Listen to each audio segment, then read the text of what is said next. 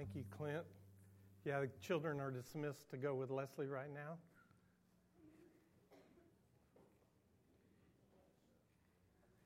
Thank you, Caleb. So good to see all of you here this morning. Thank you for being faithful and in your place. This is really a very good crowd for a spring break week, and so I'm thankful for you, for your presence here this morning. If you have your Bible, will you turn to Exodus, the 4th chapter in Exodus? We're going to look at 3 verses that you probably have never really studied before, and probably my guess would be if you've read them, you just kind of blown through them, not paid much attention to them. But I think there's a place here and a thing here that the Lord wants to teach us out of these 3 verses. It's very unusual verses, but I think what you're going to find here is the disobedience of Moses and the understanding of how this brings him back into line as he becomes obedient to God. Even his wife helps him to become obedient to God and shows his integrity and his humility coming on board. What I hope is by the time that we're finished with this morning, you'll understand the importance of integrity and humility and how important it is for God to see that in our lives to be able to use us. In fact, I believe firmly that God would not have used Moses if his integrity would not have been intact along with his humility. What you will see here in these 3 verses, and as we look at some other places in Scripture, is that God has made a covenant with his people like he's done so many times, the greatest covenant ever being sending his son Jesus Christ, so that as he was crucified and rose again, he became sin for us so that we could have eternal life, the greatest covenant that he's ever made with his people. And we're very thankful for that covenant for sure. But there's also other covenants that the Lord has made along the way. One of the covenants that you'll find in the Old Testament is about circumcision. You'll see that God has called his people out. He talked to Abraham, and he called Abraham into covenant with him and asked that every male would be circumcised so that they could show their covenant with the Lord and their trust in the Lord. And what you're going to find here is as Moses and his wife have children, that his first child is circumcised. But it comes evident, and most scholars believe that Moses' wife, Zipporah, is kind of put off by the circumcision. She thinks it's not a pleasant thing to have happen. So Moses, for some reason, chooses not to do it with his second son. We don't know for sure, but we think it's probably because he's trying to please his wife. But then you'll see in the Scripture that God says, because you're breaking your covenant, I'm going to kill you. Wow. All of a sudden, we've gone from not being obedient and not following through with the covenant to where God says, I'm going to take your life because of your disobedience. And Zipporah steps in and changes the life of Moses by being obedient to God and causing Moses to be obedient to God and makes the circumcision come true. We'll see that here in Exodus. Before we go there, let me share with you just a few things to bring you back up to speed again. Now, we're looking through Exodus. We've called the sermon series Engaging Exodus, but what we're also really looking at is the character of Moses and what we can learn from the character of Moses. Now, we told you last week, and just want to bring you up to speed real quick in case you weren't here last week, that most of you know Moses is one of the most prominent figures in all of Scripture. His name literally means drawn out. And Moses will be used by God. You'll see that here as we work through Exodus to draw his people out, to bring the Israelites out of bondage from under the Egyptians and from under Pharaoh. And Moses is the chosen person to do that. God chose him to deliver these people out of bondage from Egypt. But as we learned last week, Moses didn't get there on the straight road. It wasn't Moses was born, Moses was raised, and then Moses led the people out, and he had this perfect life. In fact, it was far from it. We know that Moses was raised by the Pharaoh to save his life, but then we also know that Moses kind of got big in his britches, and he thought he could take care of the Egyptians maybe one by one, and that's what God wanted him to do, and Moses fell into the anger of God because of his disobedience in killing an Egyptian, and the Israelites didn't look at Moses as their leader. And then Moses basically disappeared for 40 years. He was sent off to raise sheep in Midian, and he met his wife Zipporah, and they had children. And all this time, 40 years spent just kind of anonymously on his own, and what we believe with God preparing his heart to be able to lead the people out. But God had to work on his heart.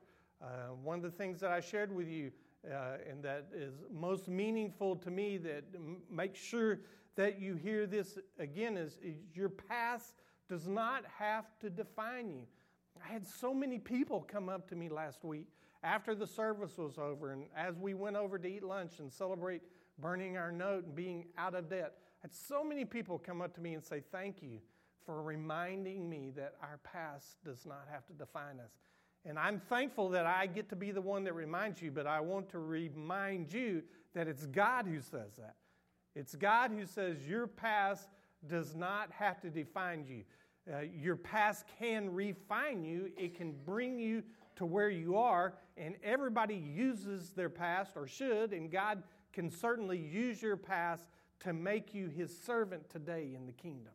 And that's what one of the great character lessons that Moses teaches us, is that our past doesn't have to define us, who we are. And so in these 40 years, we read out of the 7th chapter of Acts how Moses took those 40 years and God changed his heart. And as we go back to Acts, and we'll do that in just a minute, you'll see that after those 40 years, that's when God appeared to Moses in the burning bush. And when God appeared to Moses, he basically appeared to him and said, now you're ready.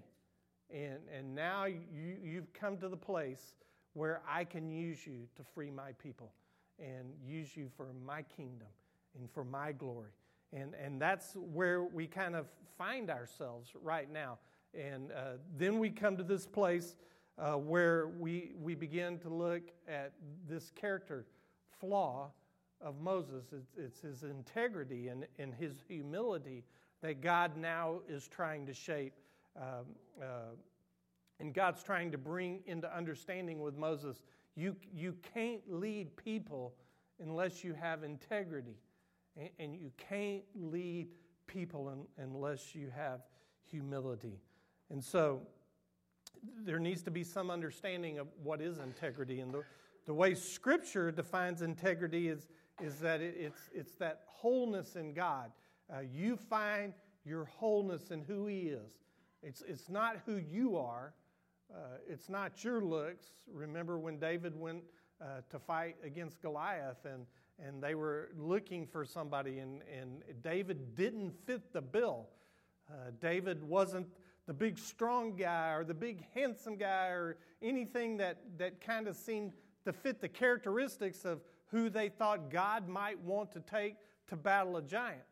But God said, no, I can use David because he finds his strength in me.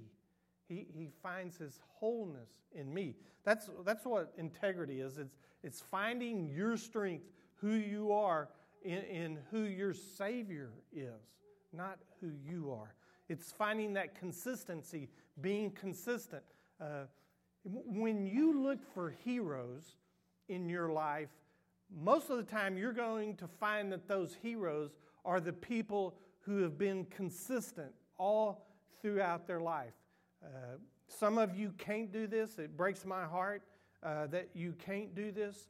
But some of you can, and you can relate to me when I say that my father was one of my heroes. And when I talk about my father being one of my heroes, One of the reasons that my father was my hero is because of his consistency all throughout his life. He really didn't change. He was a man who loved the Lord. He wasn't super boastful in that, but you knew that where my father stood with his relationship with the Lord. But then as he raised me, and as he completed raising me until the day that the Lord called him home, my father was always the same. I don't know if I've told you this story or not, but my father, I never heard my father say a curse word. Never. Never. I can't say that. And my children can't say that about me. But I can tell you that about my father. I never, ever heard him say a curse word. One time we were driving, and I was not old enough to drive. I was like 15, I think, 15 or 16. But anyhow, my dad was driving, and somebody cut my father off, did something crazy in traffic, and it would have made me mad. It would have made you mad. It made my father mad. And he said, "That jerk." And I looked at him, and he went, "I'm so sorry." I said that, and I went, "That's the worst thing I've ever heard you say, Dad. You called that guy a jerk." And he was so apologetic for it. And it stands out to me so much today because that was the worst thing I ever heard my dad call a person. That's the consistency. That's the integrity that God calls us all to have. That consistency, that wholeness, being incorruptible, not allowing the world's pressure to corrupt you to their form. We'll talk about that in just a minute too. It's one of the things that I want to point out to you, is that your integrity can't be bought. It's not able to be bought. If you're a man of God, a woman of God, chasing after God, your integrity is not for sale. We'll talk about that in just a second. Integrity means that you're the same in every situation. It really doesn't matter what the situation is. If everything's going smoothly, it's pretty easy to have your integrity intact. But if everything's going crummy, is your integrity still there? That's only the question you can answer. The humility part is also very difficult. We'll see that in Moses' life also. Right now, what you're about to see is that pride can get in your way of serving God. Pride is on display when you sin against God. The reason you and I sin against God is because we're prideful people, and we think we can do it better than He can sometimes. And because we think we know better, we think we understand better what is best for us, instead of asking God what He wants for us and what's best for us, we'll let our pride get in the way. And as soon as you let your pride get in the way, then you're going to be in sin. The antidote to sin is humility. Think about it. What will keep you from sinning? Well, what will keep you from sinning is if you will turn to God and ask Him how you should live your life and the things you should be doing. When you come into questionable situations, do you turn to God and do you ask God, what should I do here? How should I be? What's the answer here for me? That's what God's looking for in all of our lives. So, having kind of laid this little bit of background, let me take you to a very interesting passage in Exodus chapter 4. And we're going to look at verses 24 through 26. But before we do that, let me share with you that this is Moses coming back to Egypt. Remember, I told you you can find it in the first 3 chapters of Exodus, but you can also find it in the 7th chapter of Acts, as you'll find the history kind of leading up to this point, where he spent 40 years being trained, educated, the best education, the best family, being raised by the Egyptian scholars and the Egyptian Pharaoh. Everything has gone Moses' way for 40 years. And then he steps up to what he thinks is to show his people that he cares for them, the Israelites, God's chosen people. And he's going to step in to do that, but he does it the wrong way. His humility, his pride, I should say, gets in the way, and his integrity fails him, and he does what he wants to do instead of what God has called him to do. And so none of the Israelites are paying any attention to him. When he thinks that he's going to be the leader, they say, we really don't want anything to do with you. So 40 years he spends on his own, raising sheep, getting married, having kids, with God preparing him. It brings us to this place in Exodus chapter 4. If you look at verse 18, this is when Moses returns to Egypt. Remember, he's been in Midian, but now he's returning to Egypt. And in verse 18 it says, Then Moses went back to Jethro, his father-in-law, and said to him, Let me go back to my own people in Egypt to see if any of them are still alive. So Moses, you talk about being isolated. He doesn't know if his people are still alive. He doesn't know what's been going on. And so he goes back and says, I want to go see if my people are still alive. And Jethro said, Go, and I wish you well. And it says, Now the Lord had said to Moses in Midian, Go back to Egypt. All right, so let me kind of show you and help you to understand. I know you're probably getting this, but what's happening now is Moses has spent 40 years, and now God is placing that call on his life. He's still struggling a little bit. Moses isn't all there yet, but he's been working on his humility and his pride and his integrity. And so now God has come to Moses and said, Go back to Egypt, for all the men who wanted to kill you are dead. Now, what this explains to us is that you remember Moses killed the Egyptian trying to protect the Israelites, his friends, his people. And when he did that, his life became in danger. So one of the reasons that God set him over to the side is to protect him. It's an interesting thing if you think about it, because most of us, if not all of us, can remember back, and you've had this conversation before, probably when you were just like those college students who are at Beach Reach right now. And we've got college students here who are trying to spread the gospel, but there's thousands upon thousands upon thousands of college students who are down there who are living lives not in God's will. Trust me. I've been there. I've done that. It's probably one of the most the scariest things I've ever seen is how thousands and thousands and thousands of 18 to 22-year-olds right now are living their life this week. It's just horrendous, unbelievable. I'm telling you that because God took Moses' life that was kind of in the same situation. He killed a person. And yet God still is preparing to use him. So a lot of you have experienced kind of the same thing. Hopefully never killed a person. But most of you are thinking like I think. That there's some places in my life when I go back and look at and go, how did I survive that? When I was a crazy 20-year-old and did this crazy thing, how did God spare me? And why did God spare me? Why wasn't I one of the ones whose life was taken when that crazy thing happened in my life, or when I did something that is wrong and without a doubt knowing it's wrong? And sometimes that can be a criminal thing. You may have gotten totally inebriated and driven or done some crazy things, and you think, why did God spare me? And how did God spare me in those things? Especially when you're looking back.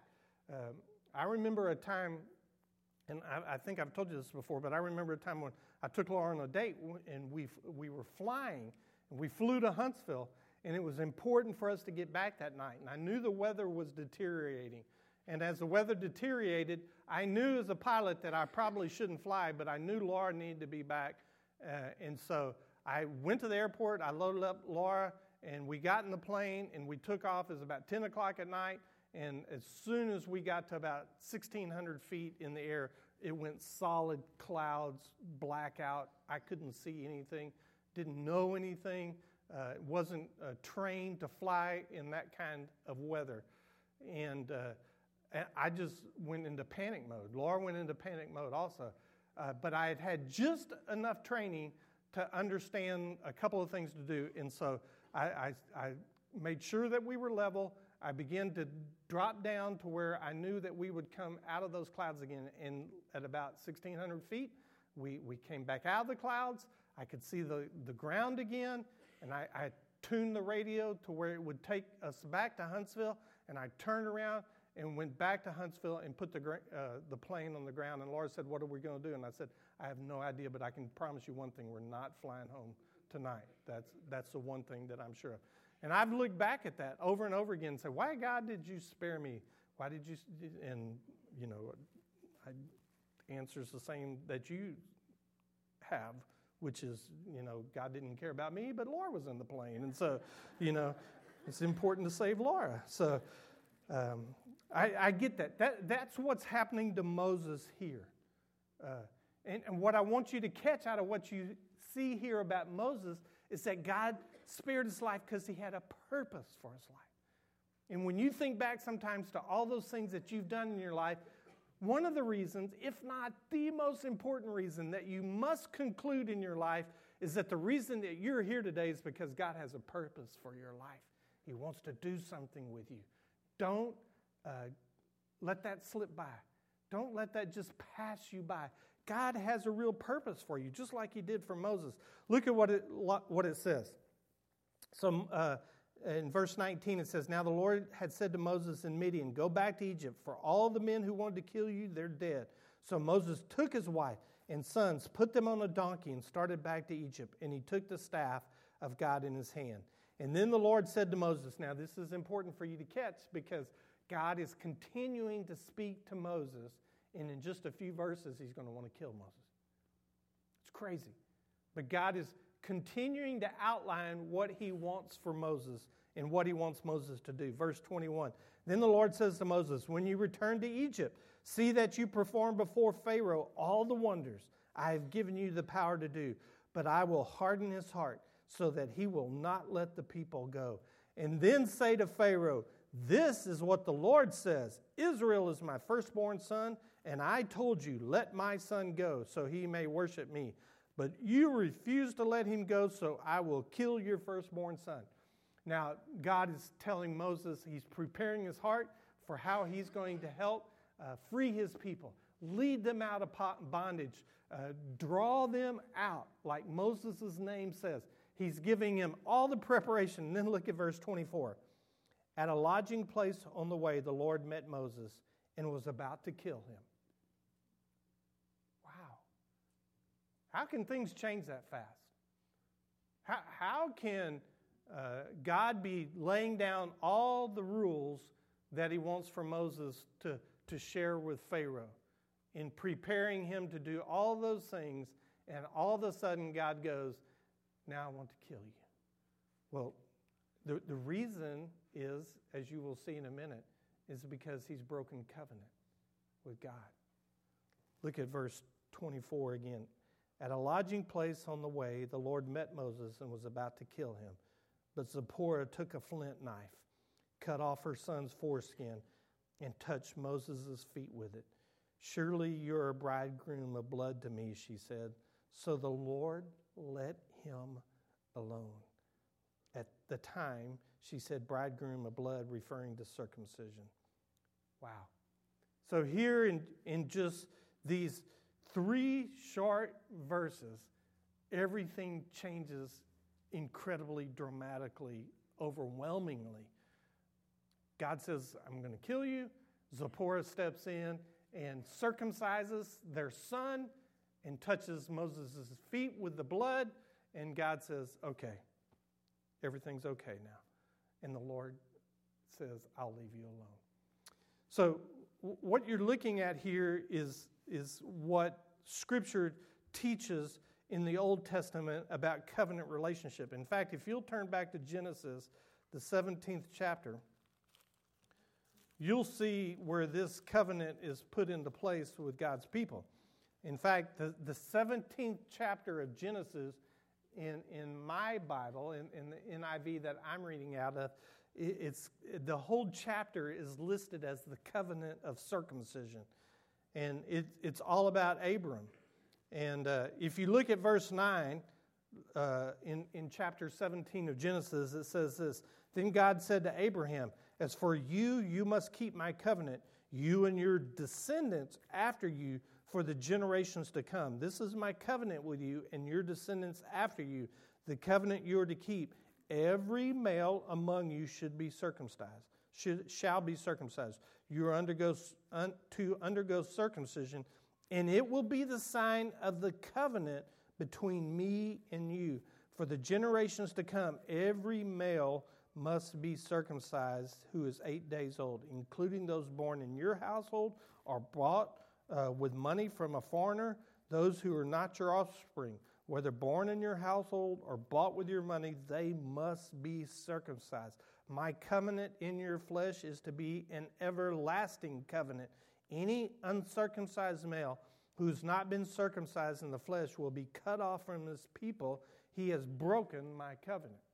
So this is the Lord hammering the importance of covenant with Abraham to pass down through the generations. And Moses knows this covenant well.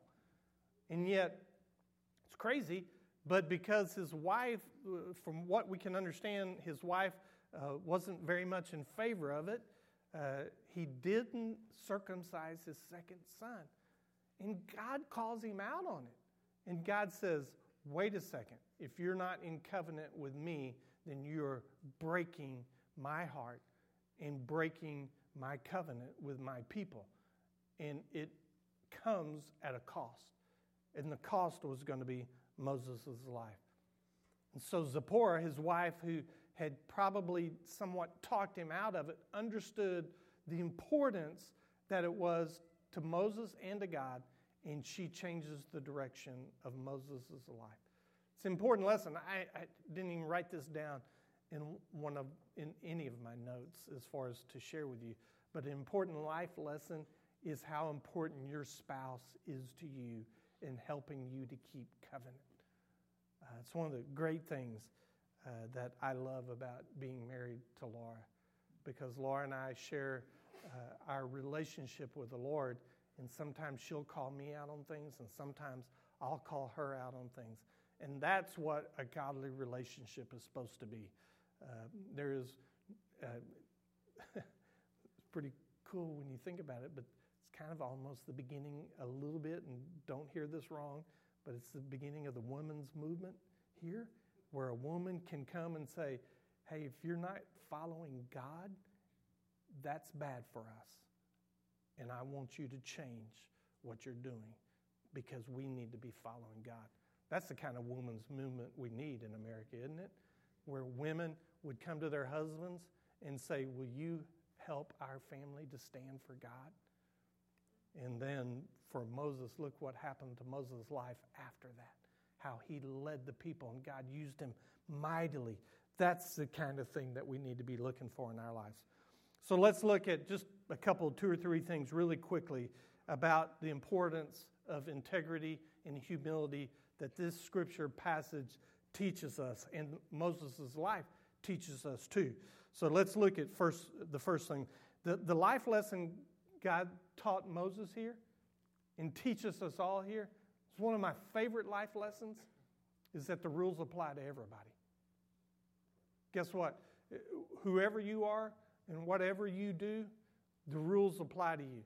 Listen, hear me say this. God's rules apply to Donald Trump. They apply to Mike Pence. They apply to the leader of North Korea. They apply to the leader of Venezuela. They apply to the teachers that we have in this room. They apply to the bankers that we have in this room. They apply, well, you know where I'm going. They apply to us all. You can't miss God's rules. You can't skip God's rules. They apply to all of us. Listen, if you're in the sound of my voice and you've never asked Jesus to come into your life in the forgiveness of your sins and begun a relationship to Jesus Christ, I can promise you God's covenant rules apply to you. And if you've never made that kind of commitment in your life, it breaks my heart to tell you that the Scripture teaches, not me, not the Baptist Convention, but that Scripture says that you're bound for hell. And that there's no way around that unless you begin a covenant relationship with Jesus Christ in the forgiveness of your sins. You can't skip that rule. I can't allow you out of it. Nobody else can allow you out of it.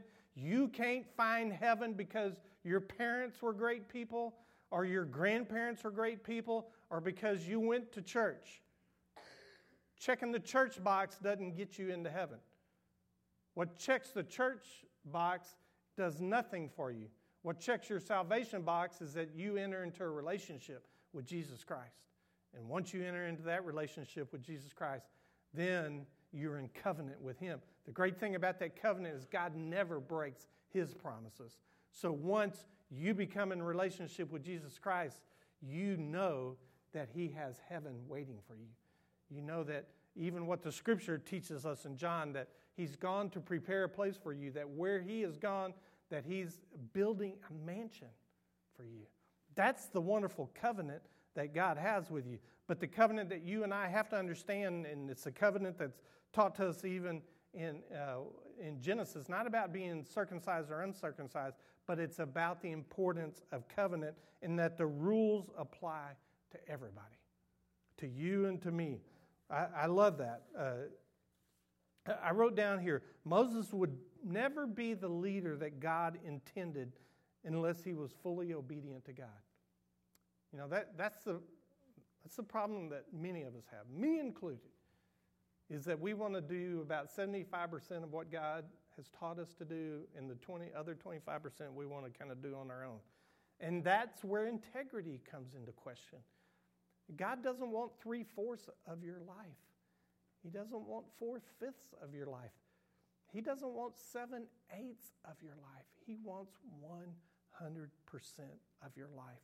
He wants you to be fully dedicated, living for Him every moment of every day. And He wants you to realize that the rules apply to all His people. You know, when you think about Moses' life, the great education, the great raising, I mean, he was raised by the Pharaoh. When you think about everything that was given to him, there's a tendency to look and go, well, he got off easy because he had the easy life. But if you look at what God said, you didn't circumcise your son, I'm going to take your life out. Well, that's not the easy life. You know, we all tend to do that. I mean, you and I, that's kind of born within our nature, is to look at somebody else and say, they've got it so much better than me, or they've got it so much easier. Sure, it's easy for them to follow God. Look at what they've had happen to them. Look at all the good things that they've had happen to them or whatever. And we can look and we can compare, but one of my favorite things about Scripture is that the God that you worship, the Christ that died for you, the Jesus that you love, hopefully that you follow as your Savior, says, don't ever look this way to compare. Look this way. And you realize that you never meet the standards of who Jesus is. And so He met them for you. He met those standards for you when He went to the cross. And because He meets the standards, you don't have to worry about how everybody else is living their life. You don't have to wonder whether they're following the rules. Doesn't it make you mad that some people don't follow the rules? It makes me angry. I'll be as honest with you as I can. It frustrates me to no end. I can look back, I'm just like you. I can look back at my kid's life and go, man, when Evan didn't get to start on varsity baseball because there was this sophomore kid who moved into the district whose dad was a big shot. And they started him instead of Evan. It wasn't fair. But guess what? It's not fair. Life is not fair. There's nothing in your life that's ever going to be fair. You know what the one fair thing is in your life? That Jesus Christ loves you just like He loves the person sitting next to you, just like He loves me. That love, that grace, that mercy that Jesus Christ gives doesn't matter your financial status. It doesn't matter your important status, wherever you work. It has nothing to do with it. And listen to this. It doesn't have anything to do with where you were born. It doesn't matter that you're an American. It doesn't matter if you're white, green, purple, black. It doesn't matter, because Jesus loves you just the same as he loves everybody else. And that's what matters. That's what God's trying to teach us here in the life of Moses, is that the rules apply to everybody. Look at the second thing here. There's never a good reason to compromise your integrity or to not have humility. You can't come up with a good reason. Look, if your integrity, I wrote this down, if your integrity is for sale, there'll always be somebody who's willing to buy. Always.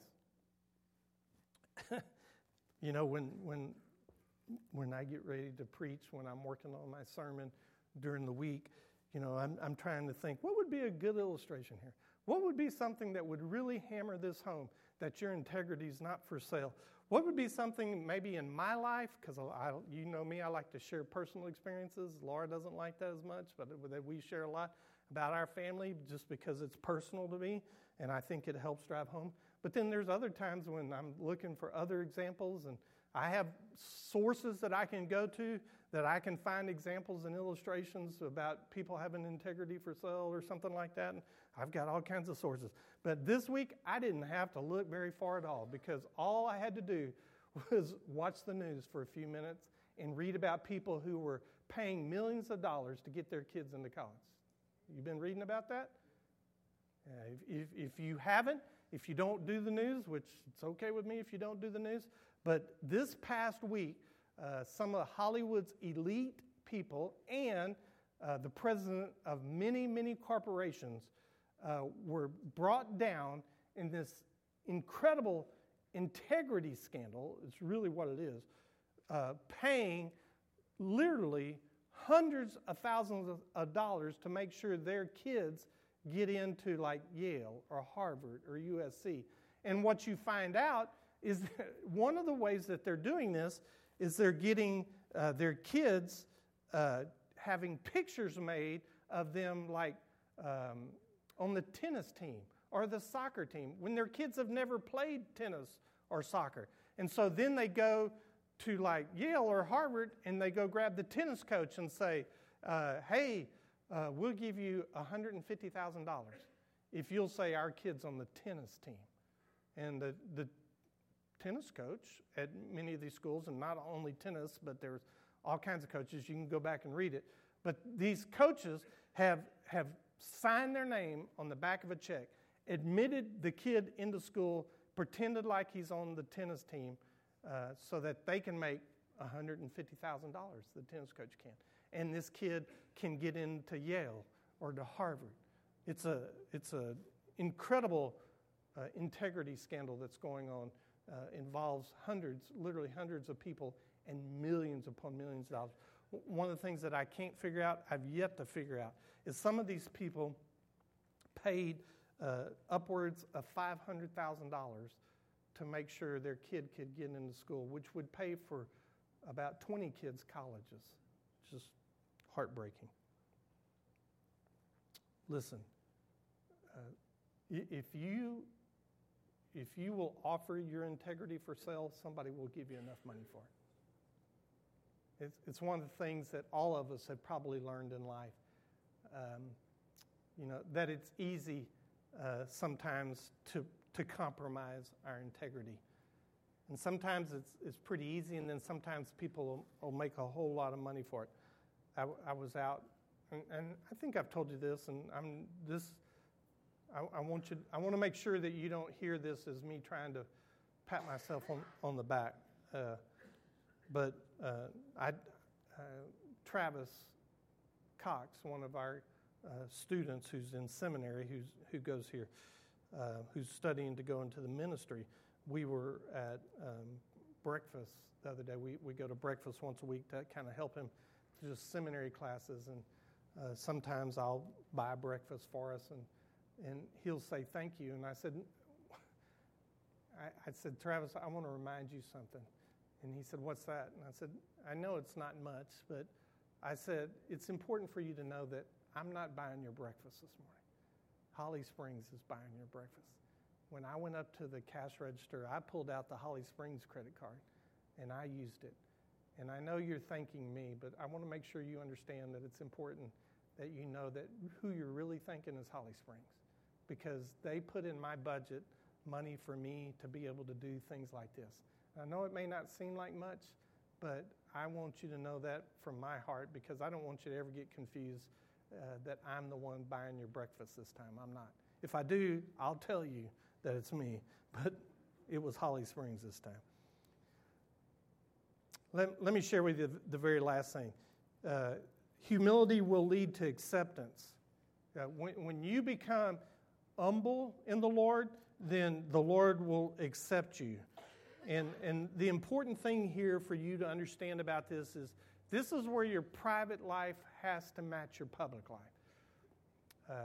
When you're out in the community and people see you, that's a great thing. And you may be able to put on all kinds of really great appearances. But the Lord says that it's really important that that's who you are 100% of the time. Are you the same at home as you are in public?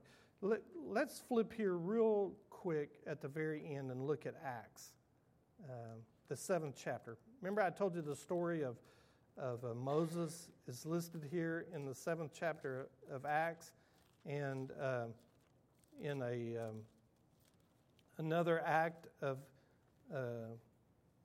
humility and also just plain speaking too fast sometimes. Laura pointed out to me last week that I said that Paul wrote Acts, and most of you probably didn't catch that, but my wife, the theologian, caught that and said, "You were wrong." And I said, "What?" And she said, "You said that Paul wrote Acts." And I said, "I did?" And she said, "Yep." And I said, "Oh, no. Luke wrote Acts. Luke wrote Acts." And so I'm thankful for Laura pointing that out to me, and I'm thankful for my humility in admitting it to you. I'm just teasing. That's not very humble, is it? So look at Acts, the 7th chapter, the 35th verse. It says, this is Moses. Luke is telling us here that Moses is gone through all these things. Remember, 40 years of kind of following the Lord and being protected, then 40 years in humbleness and learning humility. And then after those 40 years have passed, the burning bush has happened. That's in verse 30. God appears to Moses in the burning bush, and the Lord tells him to take off his sandals. And this is verse 35. Look at what it says. This is just, all that has just happened. And then in verse 35, this is what it says. This is the same Moses whom they had rejected with their words. Who is this that they're talking about? Well, it's the people that he's going to lead. It's the Israelites. They're looking at Moses and saying, "Hey, this is the same Moses that we didn't want anything to do with 40 years ago." And who said, "Who made you ruler and judge?" Isn't that just like kids on a playground? Who made you ruler and judge? He was sent to be their ruler and deliverer by God himself through the angel who appeared to them in the bush. And then he led them out of Egypt and did wonders and miraculous signs in Egypt, at the Red Sea, and for 40 years in the desert. So why am I sharing that verse with you? It's because what I want you to see here is after those 40 years where God worked on Moses' heart in humility, those same people, what Luke is teaching us here in Acts, and you can find this in Exodus too, is that the people who rejected him now believe him and now trust him and now follow after him. And the reason is because his private life and his public life match. It's the Moses who's chasing after God, both in his private life and in his public life. You don't have to turn there, but I want to read to you Exodus 10:3. You see, what's happened to Moses' life now is that he's not finding confidence in himself anymore. Moses is finding his confidence in God. That's where we all need to be. finding our confidence in God. And then when you get to Exodus 10:3, Moses and Aaron went into Pharaoh. This is what it says in the scripture. And it says, "Thus says the Lord, the God of the Hebrews, how long will you refuse to humble yourself before me? Let my people go in order that they serve me." Why did I want to share that verse with you? Because Moses walks into the house of Pharaoh and he says, "I'm speaking for God now. I'm not speaking for myself. This is me just being the mouthpiece of God." Remember, this is the Moses who said, "Surely you don't want me, God, because I'm not the right person. Pick somebody else. Surely you don't want me, God, because I don't speak very well. Surely you don't want me, God." And he gave reason after reason. But once he found his confidence in God and allowed God to be the spokesperson through Moses, then Moses walked in with confidence to Pharaoh and said, "Hey, guess what? I'm not talking to you anymore. This is God talking to you. And this is what God says to you. Let my people go." Man, that's the kind of person I want to be. I want to be like Moses. I want to be humble, and I want to have integrity, and I want to be able to, when I speak, I'm speaking for God. It's not me. I don't have to be worried about what I'm saying because it's God speaking, not me. So the antidote to sin is humility. We've told you that already. It's saying this: "God, I trust you. I have a desire for this, but I'm going to pursue that desire because I trust you." If we could all learn in our lives to pursue the desires that God wants, then we would be happy campers. I can promise you this. Let me share with you one last thing about humility, and I know we're right on time, so let me share this real quick. I learned a big lesson about life in humility by observing other people. You do that too. You see other people and you go, "Man, I love their hearts. I love their humbleness." And that teaches you how to practice that humility. Laura and I, one of the mission trips we took to Africa, I was asked to preach on one of the Sundays there to all the missionaries. That's kind of nerve-wracking when you think about it.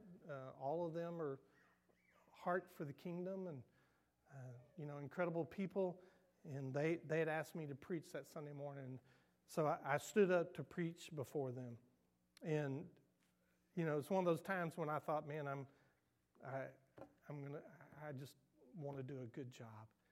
So I spoke before them and preached. And I don't even remember what I shared, but the whole sermon, I spent most of the time talking about how they were heroes, that the missionaries were heroes, and that I just really thought the world of them and so appreciated the work they did and just thought that they were incredible servants of God. In my mind, when I finished, I thought, man, I think I hit a home run because I think I really helped them to understand what great people they are. And there was probably about 60 missionaries there, and they were very, very kind. I can't explain to you how kind they were, but all of them walked by, and basically all of them said the same thing to me. And it wasn't you missed it or you didn't do a very good job, but basically they were telling me that in so many words because they all came to me and said something to this effect: "Hey, Bobby, we're not heroes. You know what we are? We're people who are just doing what God called us to do. We're no different than you. You feel called to be where you're at. We feel called to be where we're at. We're just serving the Lord. Don't make us out to be heroes." Wow. I'm not talking one or two or three. I'm talking like all 60 walked through and gave me that speech. And I walked away feeling about that small. Not because I missed the mark necessarily or anything, but because God reminded me that their humility is what makes them great servants. It's what we all need to be. It's what we all need to be practicing. Listen, you may hear me wrong sometimes because you may hear me talk about missions and you may think, well, the only great people are people that go on mission trips. That's not true. The great people of the kingdom are the people who are doing exactly what God wants them to be doing.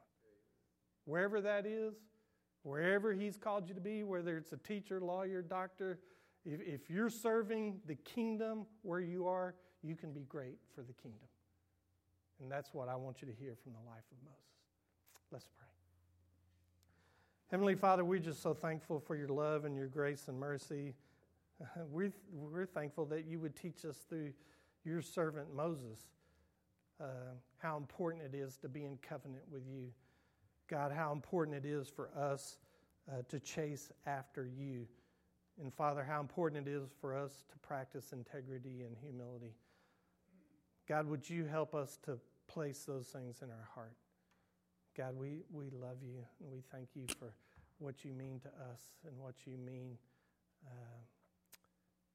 to this world. And Father, even now we ask that you would open our hearts to be humble servants of yours. We pray it all in Jesus' name. Amen.